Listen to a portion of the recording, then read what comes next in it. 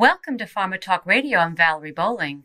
I'm pleased to share a session from the 2019 Mobile and Clinical Trials Conference, where Merck's Kai Bode shares Merck's digital health strategy for mobilizing mobile efforts and engineering for scale. For details on the upcoming 2020 conference, visit theconferenceforum.org. Enjoy the podcast. So when they were talking about the stretch goal for today, what do you want to do? I was looking at the last day, 5:10. There's a session of learning from mistakes we had. And I said, just please don't be on that list inviting me here. So one of the things that I'll just talk to you about is I had to rewrite my talk because it was going to be about vision, value, and validate. But I just heard that validate caused a lot of confusion. So give me a second. I'm going to turn this presentation a little bit different. Also, last year when I spoke, I got through all of my slides and I didn't acknowledge everybody because I was a little bit nervous. And so this year I get to acknowledge everybody up front. This is the people that I work with. Some of them are still at Merck. Other people are from across the Merck enterprise.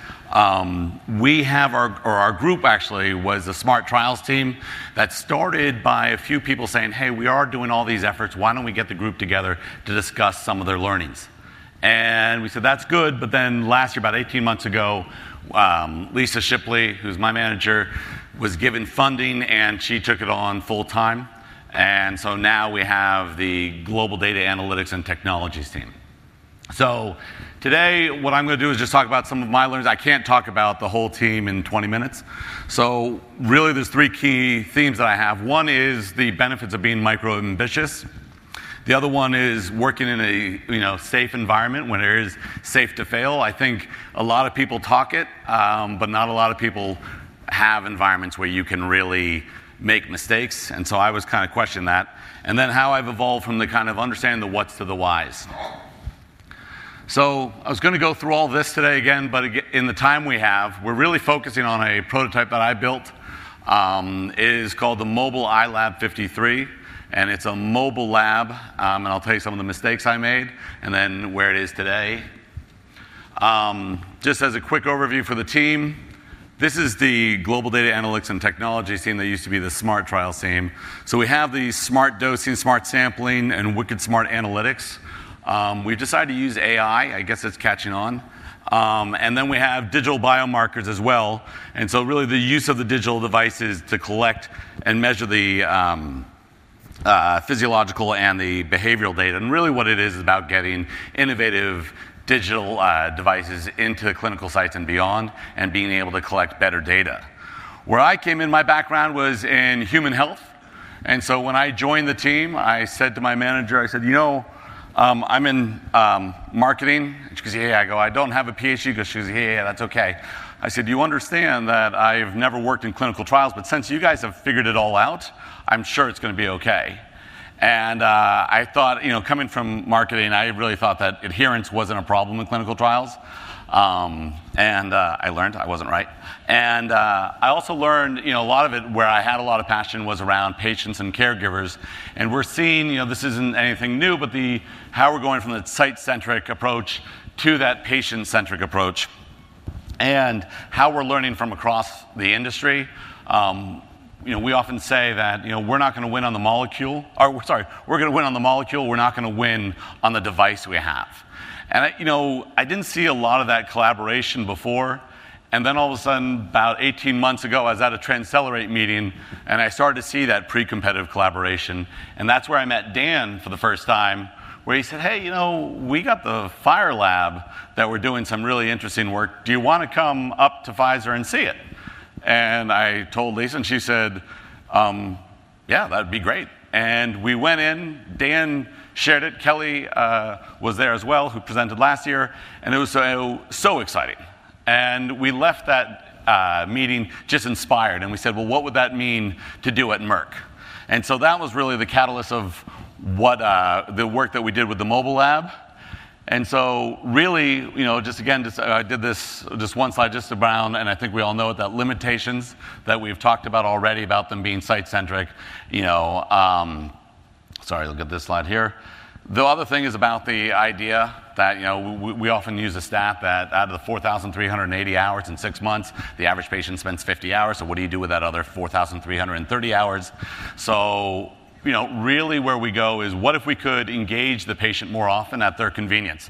So being new to the team, I said, this would be great. Imagine if we could actually be in the patient's home and really get that understanding. I really would be interested if there was a device that actually could have facial recognition, could have voice recognition. I don't know, I'll call it a social robot, right? That really wasn't just the Amazon alarm that was going off at the time, but this could actually recognize you and realize that it was giving you notices because it was like, hey, Kai, I see you. It's time to take that medication. Rather than, giving that to somebody else because they just assume it's 5 o'clock, so we'll send that to everybody. I can speak a little bit faster, but look at that, 2017, right? Anyone here at the GBO? Anybody? Thank you, two there. Okay, we got 5 people, so there's a reason for that. But we heard about the GBO, and actually I got early access. It came out of MIT, and this device, as you can see, got a lot of attention. We got a couple of devices. I told my boss, this is what we need to do. We need to get a couple of these devices, maybe see how we could engage with the caregiver and with patients.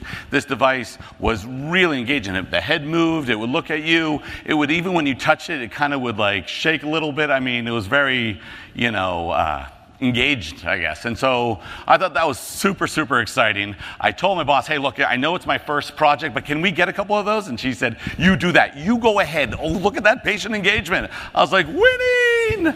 And then this happened. So less than 9 months later, they had raised $74 million. And they ended up 9 months after launch going out. And I said, this really is going to be rough. And I went into my boss's office and I said, I'm really sorry. And she said, what did you learn? I said, well, we talked about that. And we ended up realizing that she kind of walked the walk about learning in a safe environment. So I thought about that and I said, geez, well, if we could do that, what about, I got an idea. What we'll do is I'm going to ask her, because I'm in the manufacturing sites as well, West Point, PA, and I said, would you mind, because I love that Fire Lab idea, what do you think if I could get a shipping container on site and build a mock-up of a clinical lab? And she was like, you go find a shipping container and let me know how that goes. All right, we're all over that. So here's a video that I'm going to play for you. So we'll give it a second. It's only 3 minutes.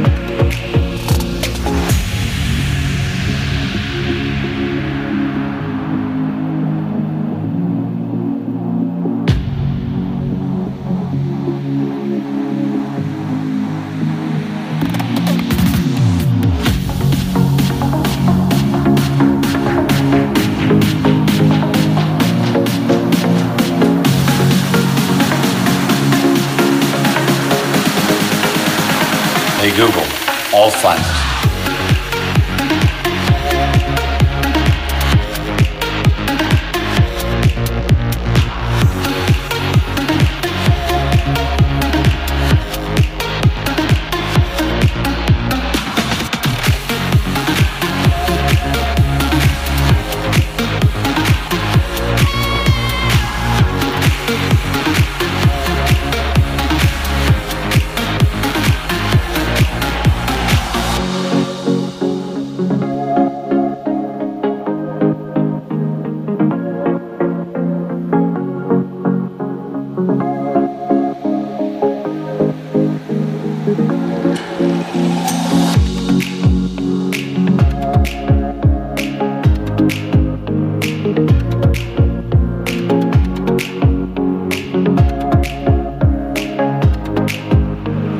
Hey Google, caregiver.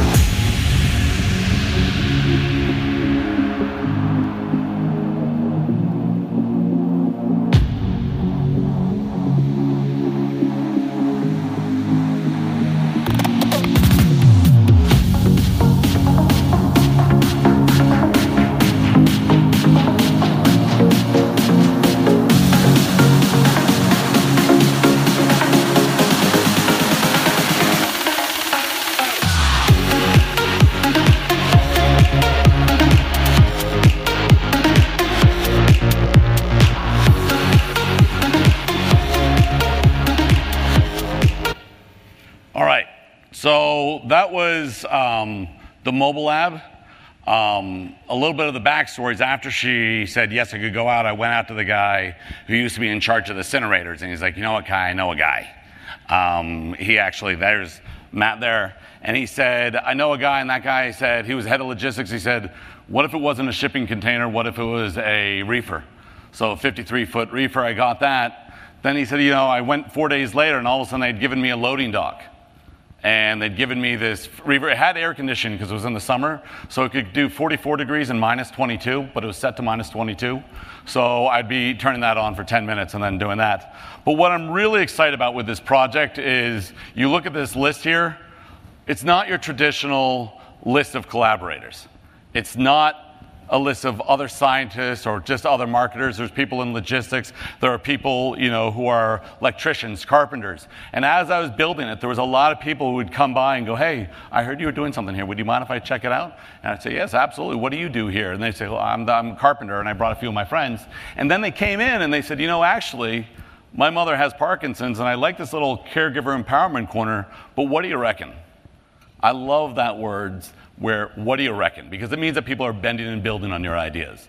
And so this idea happened, and now people say, of course, now what? So the idea here was that I got, and this is part of being micro-ambitious, coming from marketing, I went, you know what we need to, I'm about to fall off, I'll just try not to. I said, one of the things that we need to do is we could do clinical trials in this lab. We could bring this to Europe, we could bring this to Asia, we could bring this to Africa. It would be amazing. Instead, what ended up happening is I learned that that made people really, really nervous, and they started just hating the idea. So then I pulled it back a little bit and said, well, what if we used this to screen patients? What if we actually think about the fact that we've all heard, you know, everyone heard about that geography is one of the biggest reasons for patients to drop out of clinical trials. Anyone heard that? Okay, sorry, yeah, I heard that, and that kind of got to the, perfect, that couldn't come soon enough for most of you. So one of the things that you hear that, and you know, we ask the what. Oh, well, patients say geography. You know how we're going to solve that problem? We're going to get an Uber so they can drive. But since we didn't ask the why, because we heard people saying why, we realized that even if you get the Uber, you still need your loved one to take the day off work. You still need to commute an hour. You still need to take that 5 hours to be in it. Uber or not, hey, I love to be driven as much as the next person, but you haven't solved why I don't want to go all the way to the city. So the idea here was that we had a project, and they had to, it was for the microbiome, and they needed to get stool samples and freeze them right away. And they said it took 2 years to recruit for that study. So I said, well, what if you took the Mobilize lab and you went to an independent living facility, or you went to a barbershop, a faith-based organization? What would that mean? And so that's right now we're in the phase where I did the concept. Now I'm building the version 2.0, and I'm getting the feedback from other people across Merck. And really what I'd like today is I'd love to hear why you hate this idea, but I'd love to hear what I have to do to address that reason that you hate it. And I did lie, because it has been done before. The Mammo Bus, the Bookmobile, food trucks, right? The Bloodmobile, they've all were traditionally brick and mortar. So people have gone from the traditional brick and mortar and actually made them mobile. We just haven't done it in this way. And so that's something where I'm hoping to share this today, Lake's already been, and have that sharing and get that feedback from all of you to say, hey, you know what do you reckon? So when you talk about gain buy-in, this is probably one of the coolest things that's happened since I've been at Merck, is they brought me into the warehouse a different way when they brought the trail back. And they surprised me because they painted. They said, Kai, we know that you're going to have really important people coming and seeing this. So they painted the walls. They painted that whole part. You can see where the warehouse used to look. And I was like, that's pretty awesome. And then they actually printed the sign. And so now they come back, and I'll be walking through West Point, which is a large facility, and the truckers will be honking the horn. Kai, how you doing? And Jack, good to see you. But they came in and they've taken ownership and put skin in the game. And that's really why this was able to be done. And so right now, we have flooring. We're still building this up. But as I almost as a metaphor, the empty box is for your ideas. Anyone? But really with that's what I wanted to share today, just to kind of give you my experience and something how we're actually trying to create that safe environment to learn, and how we're being micro-ambitious and trying to get those little wins rather than saying, hey, we're going to fix clinical trials tomorrow. I hope you enjoyed the podcast from the 2019 Mobile and Clinical Trials Conference. For information on the upcoming 2020 event, visit theconferenceforum.org. Hey guys, it is Ryan. I'm not sure if you know this about me, but I'm a bit of a fun fanatic when I can. I like to work, but I like fun too. It's a thing. And now the truth is out there. I can tell you about my favorite place to have fun. Chumba Casino. They have hundreds of social casino style games to choose from with new games released each week. You can play for free anytime, anywhere. And each day brings a new chance to collect daily bonuses. So join me in the fun. Sign up now at ChumbaCasino.com. No purchase necessary. VGW Group. Void where prohibited by law. See terms and conditions. 18+.